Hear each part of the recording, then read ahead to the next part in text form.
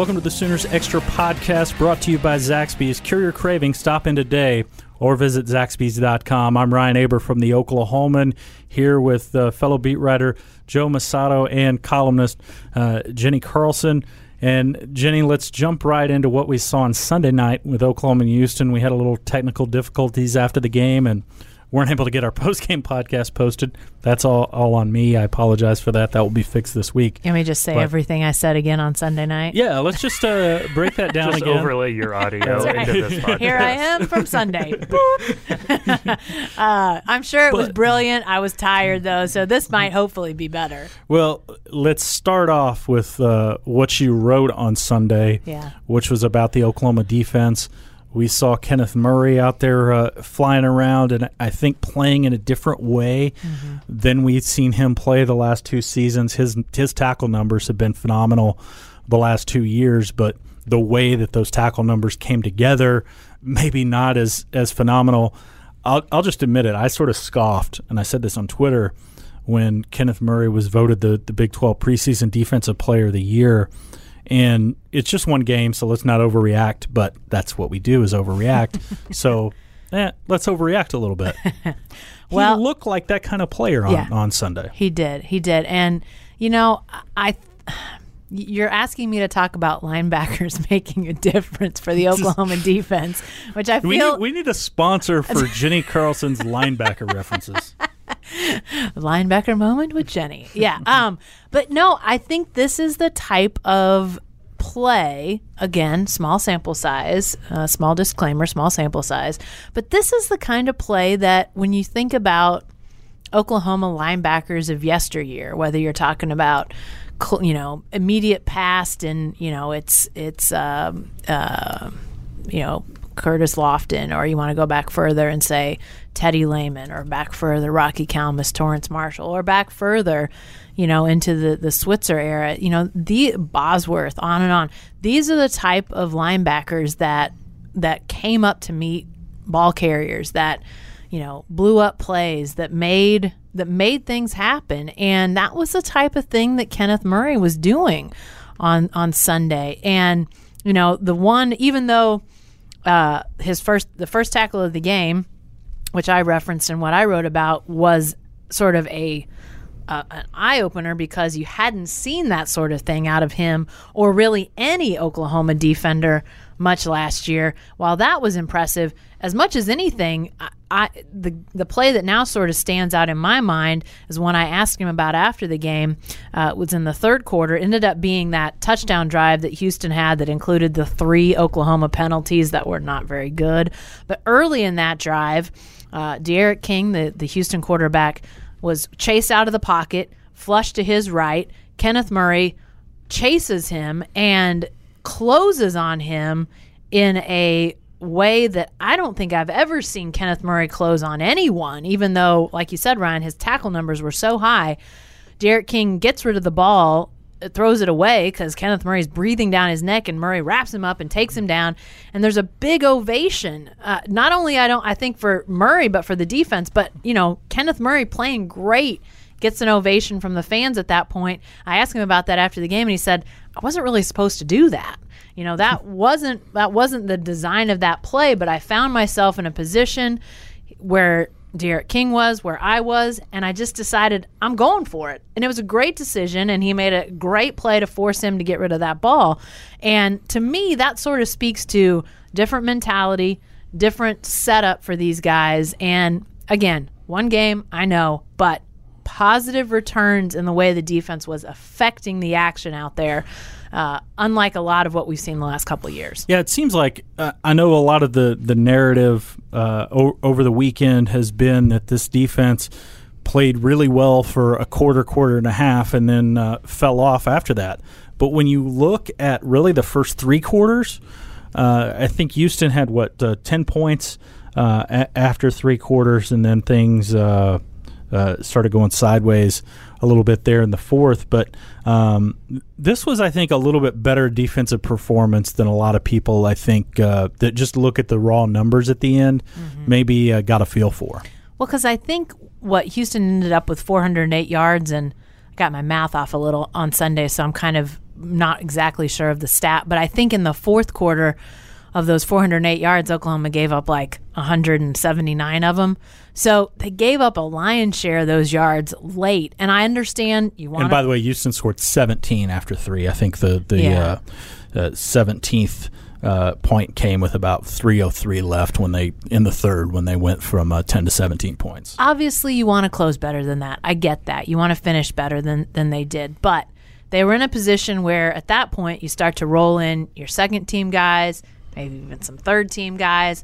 Some stuff's not going to look as great, and D'Eriq King's still a really good quarterback, I don't know if I'm buying Lincoln Riley's comment after the game that there may not be 5 better than him in college football, but there's not 10. There's not 10. Yeah, I could maybe say that he's wrong about 5, but you're not going to get too far down the list before you get to D'Eriq King on the top quarterback. So there's going to come a point when he's going to start to have some effectiveness. We saw that even late in the first half. So I think that I don't want to excuse it, but in some regards, I understand it because, there has to come a point when your starters can't be out there every moment of every game, not in the non-conference and not when you're leading by 3 scores. You gotta give those guys a chance to be fresh in game 10 instead of wearing them out in the Houston game. Yeah, and Joe, I think that was one of maybe the more encouraging things I saw of this defense on Sunday, especially when you talk about the defensive line. And I know Jenny and I just talked about this on a video that we recorded. Yes, there were some really good signs from Neville Gallimore and Ronnie Perkins and Jalen Redmond, especially on that starting group there. But they were able to rotate some guys in.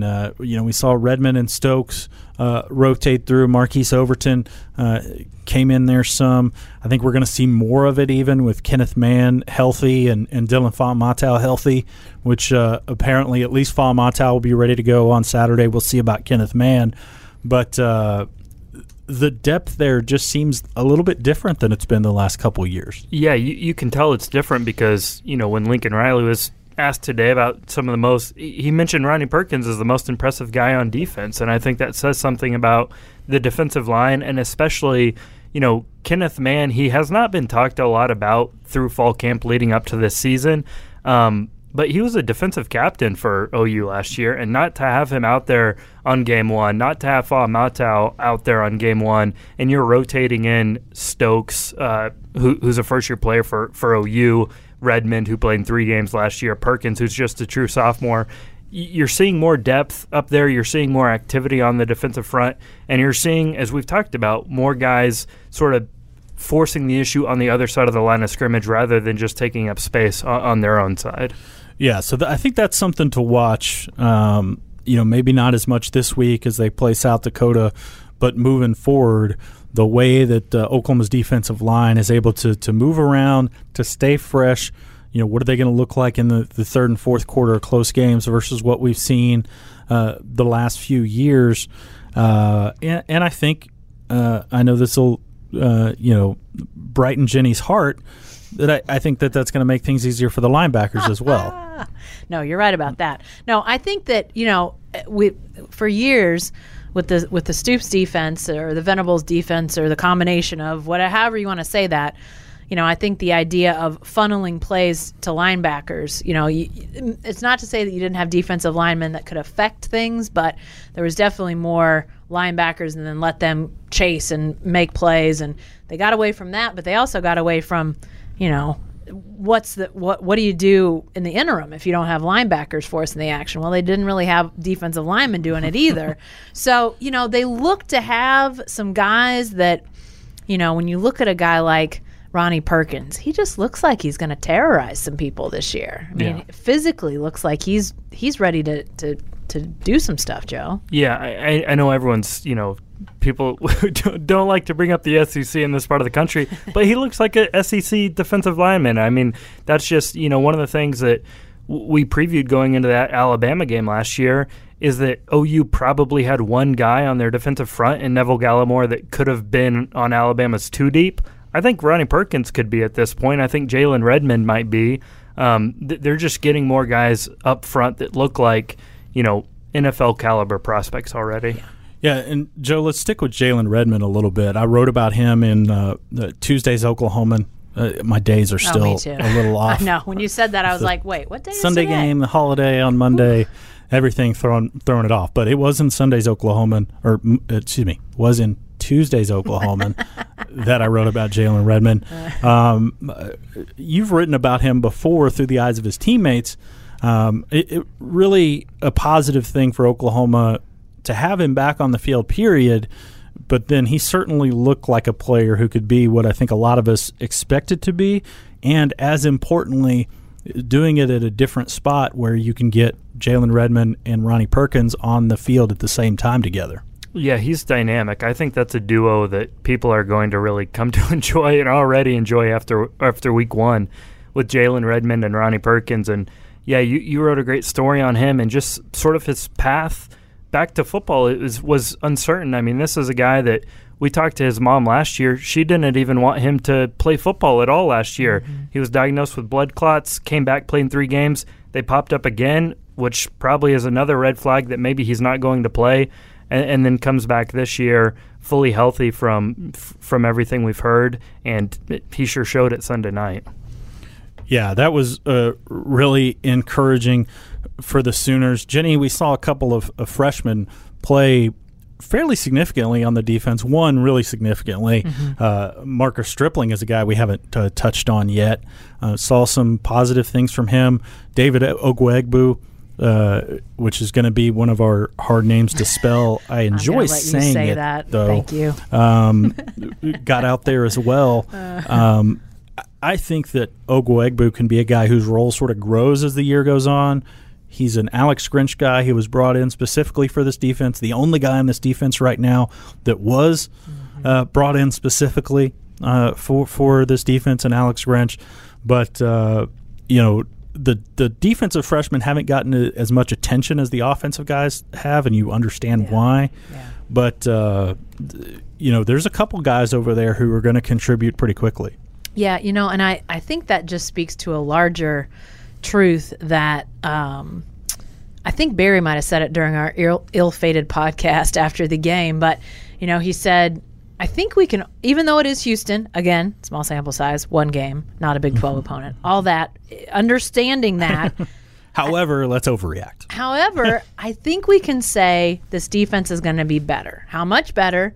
Probably depends on guys like that. I mean, yeah, you're going to need to see Jalen Redmond and LaRon Stokes and on and on and on. The guys that are going to play a lot of snaps, they're going to have to continue to improve. But how much better, can this team be in a position to potentially go toe-to-toe with Alabama or Clemson or somebody like that if they get to the college football playoff? A lot of that probably has to do with the depth that they can develop with some of these younger guys. How, can they go from maybe 8 snaps today to 12 snaps by midseason to, how much can they trust them, and how can that help the depth and the overall stamina of this defense? I think that's really going to be telling, because I think this is it's going to be a better unit. The question is how much, and a lot of that is still very much left to these players, really. Yeah, and I thought it was interesting after the game that Alex Grinch said, we want to play a lot more than just the 11 guys everyone's talking about. And then he said, did we play close to 22? And he said pretty close. So I think you're looking at a full 2 deep there. And four true freshmen, I think, recorded a tackle. Ogwegbu, who we mentioned, Stripling, Jonathan Perkins, Jaden Davis. So they already showed a lot of their depth, and that was, some of them in meaningful minutes. Yeah, so we'll see which of those guys wind up being under the redshirt rule, but I don't think most of us expect most of those guys to play significantly more than those 4 games. I think that the 2 that I mentioned early, and Jaden Davis especially, but certainly wouldn't be a surprise if Perkins winds up playing more than 4 as well. So that's going to be something certainly to watch moving forward for the Sooners. We're going to take a break here on the Sooners Extra podcast. I'm your host, Ryan Aber, here with Jenny Carlson and Joe Masato from the Oklahoman, and this is the Sooners Extra podcast presented by Zaxby's.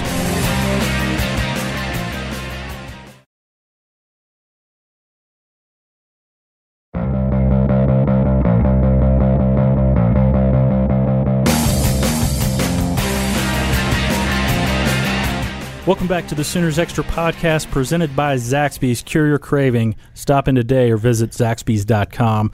Ryan Aber back here with Jenny Carlson and Joe Masato. And Jenny, we spent the first segment talking all about the defense and what we saw over there. Let's shift our attention to the offense. Certainly, Jalen Hurts maybe wasn't as elated with his performance as I think a lot of people expected him to be, which I think maybe if you were expecting him to be, you weren't paying attention to what he was at Alabama, what he is at Alabama. Right. I mean, he's very much still in that Nick Saban mold of the process and being just really disappointed and ticked off every time something goes bad. But there was a lot of good on Sunday with Jalen Hurts. No doubt.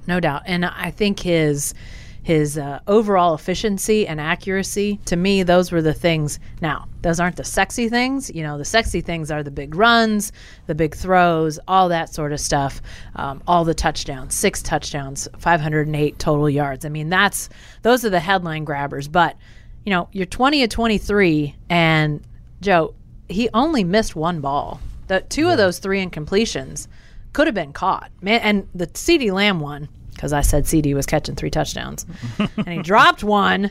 CeeDee Lamb, you're on my bad list. Got to help me out here. You know, balls that could have been caught, and then, you know, I just think he managed the game really well. Yes, I know he had basically credited for 2 fumbles. One of them was him getting hit. One was seemingly a botched handoff late in the game with a down the depth chart running back. So maybe you understand that a little more.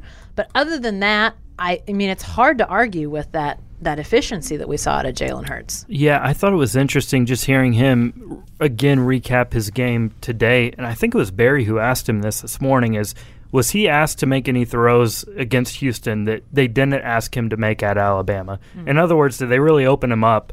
In his OU debut, he didn't really give a great answer and said, you know, he just goes out there and executes the game plan. But I think we're already seeing the first signs of this. It's not, even in a one-game sample size, it looks to be a different Jalen Hurts. Not just skill set, but just what's asked of him. I mean, I think Alabama has a reputation. You cannot argue with anything Alabama does, but they protect their quarterbacks a little bit more, don't ask a ton of them. Lincoln Riley asked quite a bit, and I think through one test, Jalen Hurts passed. Yeah, I think to me, and I wrote about this in Monday's Oklahoman, the throw that really stood out to me was the one to CeeDee Lamb, the touchdown, just because of the way that he made it to throw it. What was it, 45 yards in the air, about 45 yards. It was a 45-yard touchdown pass. Mm-hmm. He was a little bit behind the line of scrimmage, and CeeDee Lamb caught it a little bit before the goal line, but there was nobody within 15 yards of him when he did.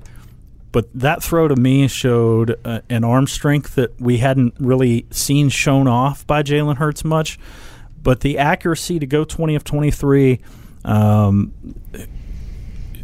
was not shocking, but a little bit surprising to see that he was able to fit into that as quickly as he did, and it wasn't just leaning on a CeeDee Lamb or some of these other guys that have been around a long time. Grant Calcaterra.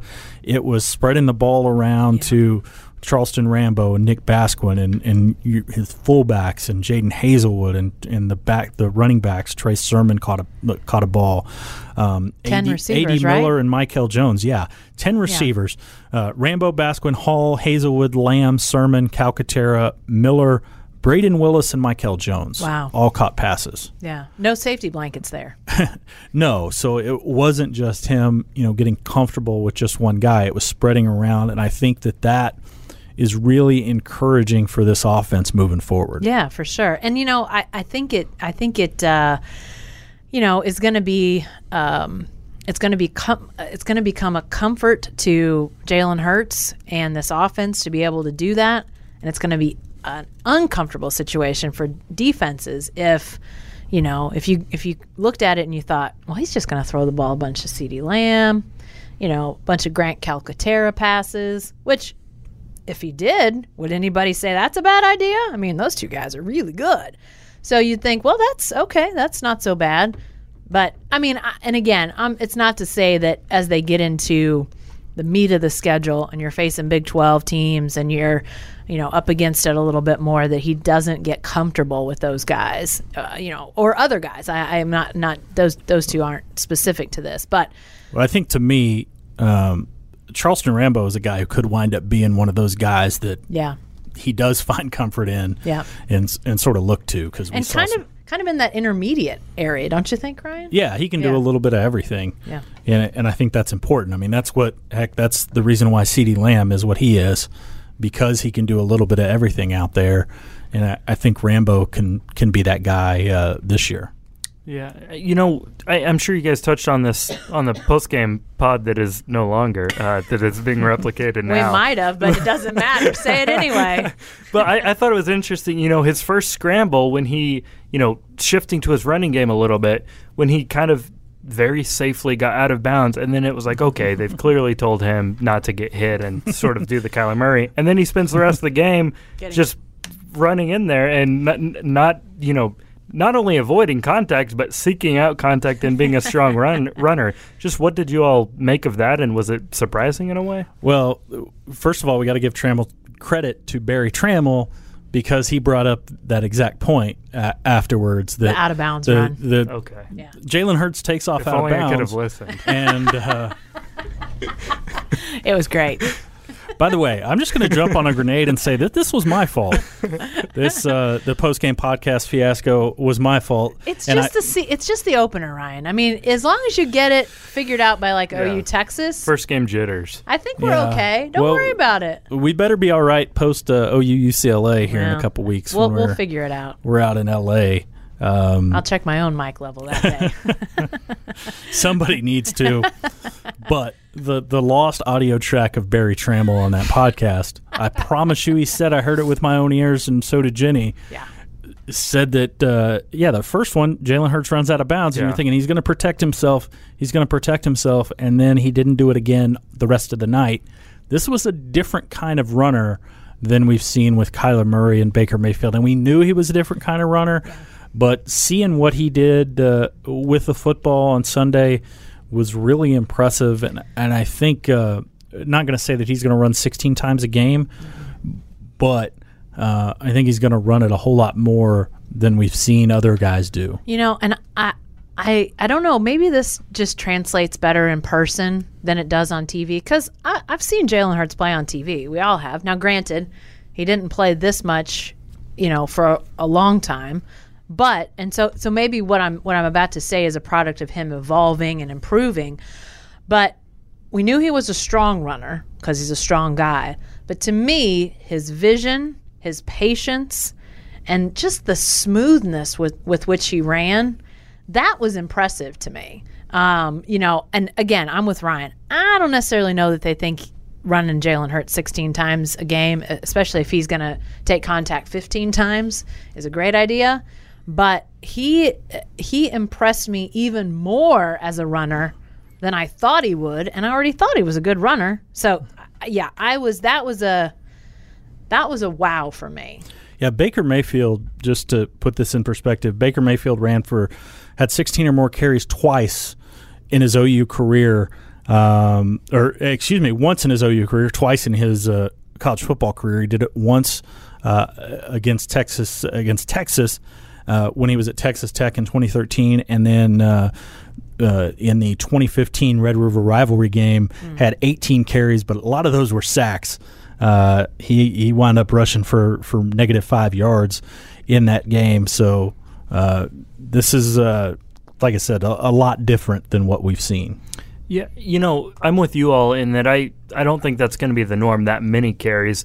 But I wonder if he's a guy who, just to get, not that he relies on his legs to bail him out as an inadequate passer, because he showed how good of a passer he can be. But I wonder if he needs sort of those runs to just get into the flow of the offense and to feel comfortable out there. Yeah, sorry. looking at Kyler Murray's running stats, and something confused me because for a second I thought I was looking at Jalen Hurts, and he had to have him Oklahoma versus Alabama. Well, what's happened here? Well, I mean, Jalen Hurts has a lot of games built up as well, but the point is Kyler Murray had 20 carries against South Carolina when he was at Texas A&M as a freshman, 156 yards. So very similar. He only threw for 223 that day. But Kyler Murray's other time he went above 16 carries was against Alabama in that Orange Bowl with Jalen Hurts on the other sidelines when he ran for 109. You know, I will say this, and I Ryan, you wrote about the throw to CeeDee Lamb wide open for the touchdown was the crux or the start of your story coming out of the game on Sunday. And Joe, you bring up the comfort level and getting himself going more at ease. And I will say that the thing about that throw was in the moment before he threw the ball, it looked like he had a wide open running lane, and you thought, my gosh, he could run for 15, 18, 20 yards. So he's going to take off and go. Then all of a sudden he throws it, and you think in that moment, what's he doing? Run. You've run all this time. Run. And then you realize in that moment that you thought he was going to run, Houston's defense thought he was going to run, and here they came up on him, and there goes CeeDee Lamb. And the ability to allow that to develop, the willingness to be patient, to see if that Houston defense does suck in towards you when you look like you're going to take off, that to me is a great, great sign for this Oklahoma offense, because that's maybe not something that Jalen Hurts does in his 2 years as a starter at Alabama. Maybe he does, but I just think it's a maturation. I even asked him a little bit about that. He said, "I'm not the player," and we're probably going to hear this quote from him about 7 gazillion times. "I'm not the player I was as an 18-year-old freshman at Alabama." I mean, some of us have already heard it from him about a half a gazillion times, so we're on just this morning. We're on pace. Yeah. But I do think that that's one of those things that, if you're looking for how is Jalen Hurts different now? How is he different with Lincoln Riley? How is he evolving as a quarterback? To me, that's one of those moments that you sort of highlight and come back to, because that's the run game might have been where he sort of there were instances where he probably did have some open receivers and opted to run. I think there was a couple of those that we commented on in the press box, but that play to CD to me was indicative of a higher level, and so it's going to be interesting to see how does that evolve for Jalen Hurts and for this offense. Yeah, no doubt about it. We're going to take another break here on the Sooners Extra podcast and be back with the final segment. Be sure to bookmark RedRiverRivalryRadio.com for Oklahoma, Texas week as we launch a 24-hour, 7-day-long pop-up radio station celebrating this historic rivalry. We look forward as we go live October 5th in preparation of the October 12th showdown. I'm Ryan Aber, and this is the Sooners Extra podcast presented by Zaxby's.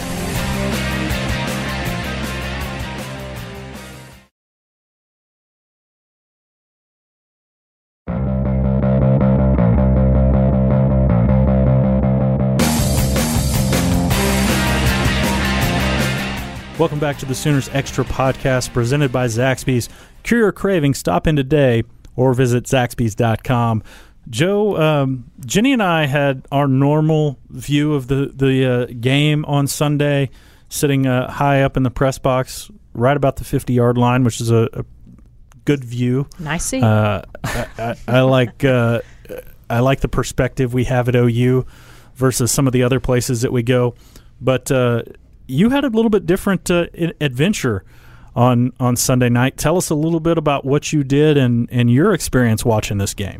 Yeah, just trying to tell the game story through a little bit different of a lens. I mean, as anyone in the stadium saw at halftime, Ricky Dixon, his wife Lorraine, and 3 of his kids were on the field for a ceremony for his upcoming induction to the College Football Hall of Fame.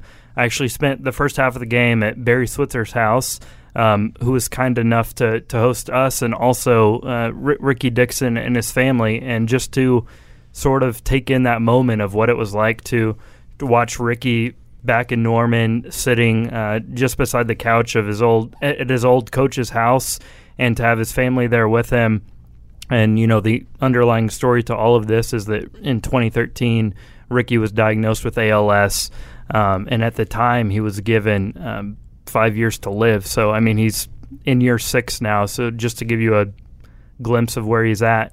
But he's still stable. He still is keeping up his spirits, but, he's just totally dependent on a caregiver right now, and on Lorraine. He can't do much by himself. He can't talk or walk. But his mind is still there, and that's what my main takeaway was. You can just look into his eyes and see that he still has his mind. He can still hear you. He just can't respond.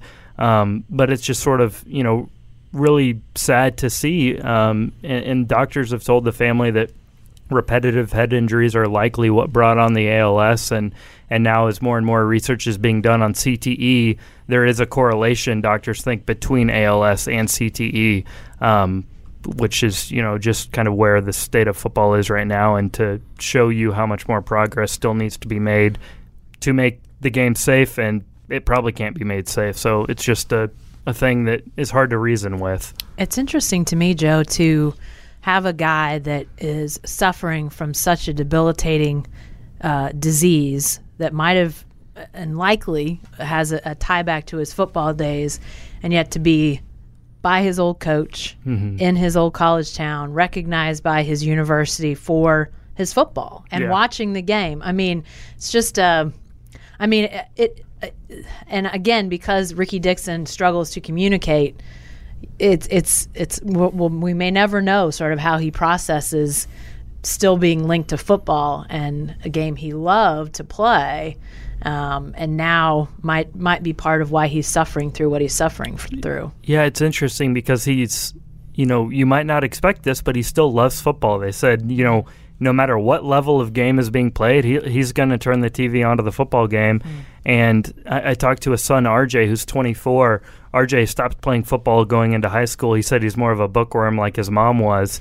But he says that, his dad doesn't have regrets playing. He said he just would have played a different position. He said he if he could go back, he would play corner, which might be more in coverage and avoiding some of the violent hits that he made at safety. And it's just to hear Switzer talk about him. He was always undersized. When he was recruited, no Southwest Conference school offered him a scholarship. Switzer told him, eat 2 Big Macs a day and all the fries that you can handle, put on some weight, and come to Oklahoma. I don't think that's how Tiffany Bird goes about adding weight on these guys. The 80s were different, I guess. There's no doubt about that, Joe. So, he's a guy who relied on, an undersized body, but he relied on his speed, and that's when you just saw the vicious hits that he took and, targeting and spearing guys and stuff that we just don't really see anymore. So he would have played football. He just would have played the game differently. Yeah, and Joe, one of the remarkable things about this story, and there's all kinds of remarkable things that have gone on around Ricky Dixon, is the job that his wife has done, Lorraine, in caring for him, in sort of being his spokesman at times because of the limitations on communication. And it's just always amazed me every time I've talked to her, every time I've read things about her and the family, about Ricky and the family, the bond between those two and the job that she does, helping Ricky. Yeah, she's an absolute saint. She just is an incredible woman, and their story is so cool. They were college sweethearts, met at OU. Because she's from Tulsa. Yeah, she's from Tulsa. Booker T. Yeah, so knows what this is all about, and she just is his primary caregiver day in, day out. She has to wake up super early. Sometimes she gets home late. She works really hard. She's an attorney with the EPA, based down in Dallas. So, and she's got kids to take care of and everything like that. But she doesn't complain at all. She still keeps smiling. And she said this really touching thing that sometimes Ricky will see her get emotional. Sometimes she'll see him get emotional, and then they'll snap out of it. They won't let each other do that because they just have a positive attitude. And it really puts in perspective maybe some of the things that we complain about on a day-to-day basis to see how they stay positive. I hope, Joe, that while I almost said Saturday. I avoided that for so long. While Sunday may have been a physically difficult day with the travel and everything for Ricky, I hope it was a positive day for him, because there are a lot of tough days when you're going through what he's going through. So, and for Lorraine too. I mean, let's be honest, being around friends, old teammates, I hope that was a good day for them. Yeah, I think it was. There were definitely tears of joy from both of them. And, in the stadium, he couldn't, because of physical limitations, he couldn't be in the stadium. But they had kind of an OU Athletics, person involved in the media department who were filming him into the stadium. And in that moment, he started to tear up a little bit. And you could just see the emotion on his face. And through Lorraine said how much it means to him just to be remembered. Like, that's all, that meant a lot to him, and I think a lot of people remember him. Yeah, there's no doubt. I grew up in this area of the state, grew up in Oklahoma City, watching those teams in the mid-'80s, and Ricky Dixon, people obviously talk about what's going on with him now, and rightfully so, but he was a heck of a ball player and made plays all over the field, and he certainly deserved that he's going into the College Football Hall of Fame. Well, and Joe, I was with Barry Trammell when you were talking to him before the game on the phone, so I was on the Barry side of the phone conversation talking about just the style of player that Ricky was, and he was obviously on some of those extremely flamboyant Sooner teams with Switzer and Casillas and all those Bosworth, those names and those personalities, and he was not that guy. He was not the flamboyant guy until the game started. Then he wasn't flamboyant, but he was amazing. And so his play was where he really spoke the loudest, which I thought was Barry hit that right on the mark. I thought that was a very poignant thing to say about Ricky Dixon. Yeah, Switzer described it in the same exact way, that he didn't do much talking, although Switzer did tell a good story that of course he did. Switzer did tell a good story. Good stories. The understatement of the century. But in '84, his freshman season, longtime DBs coach Bobby Proctor told Switzer that, hey, I'm going to put Ricky Dixon into the game. It was week 2 against Pittsburgh, and he said, predictable third down situations where we know they're going to pass, we're going to put Ricky Dixon into the game. First play, Ricky Dixon goes in, picks off a pass, returns it for a touchdown. And Switzer said that Ricky Dixon was way out ahead of the quarterback, but the quarterback was chasing him. Ricky Dixon's holding the ball out behind him, kind of teasing the quarterback. Switzer jets down the sidelines. Ricky Dixon thinks he's running to come celebrate with him, and Switzer's like, no, I was going to chew his butt out on that one. So he didn't do much talking, but he did do that early on in his career. What a memory. So really, Joe, looking forward to reading that story. It'll be in Wednesday's edition of the Oklahoman. I hope you'll pick that up. Give it a read at oklahoman.com as well. Let's take a quick look back on Saturday. I know. Sunday. So close. Take a quick look back on Sunday here real quick before we wrap it up.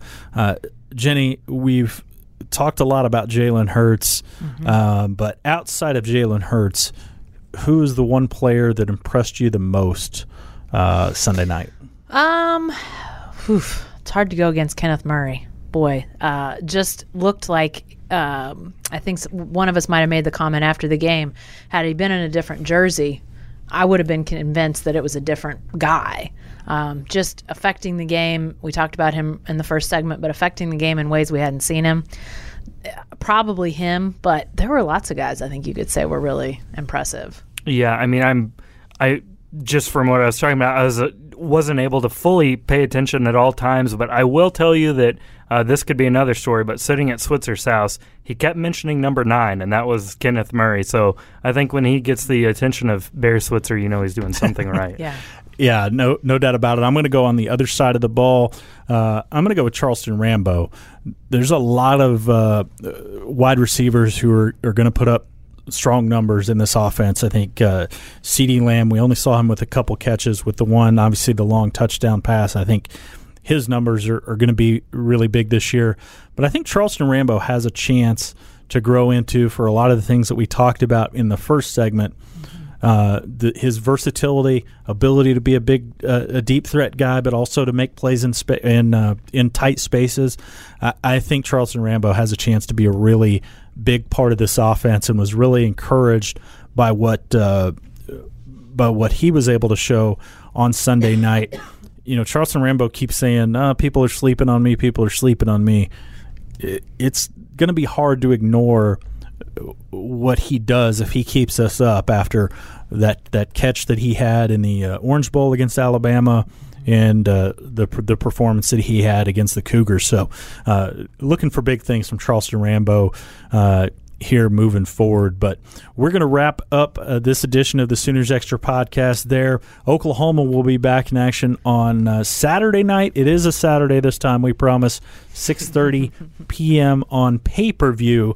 So if you haven't made your arrangements to find a place to watch or get that ordered, you better get on it.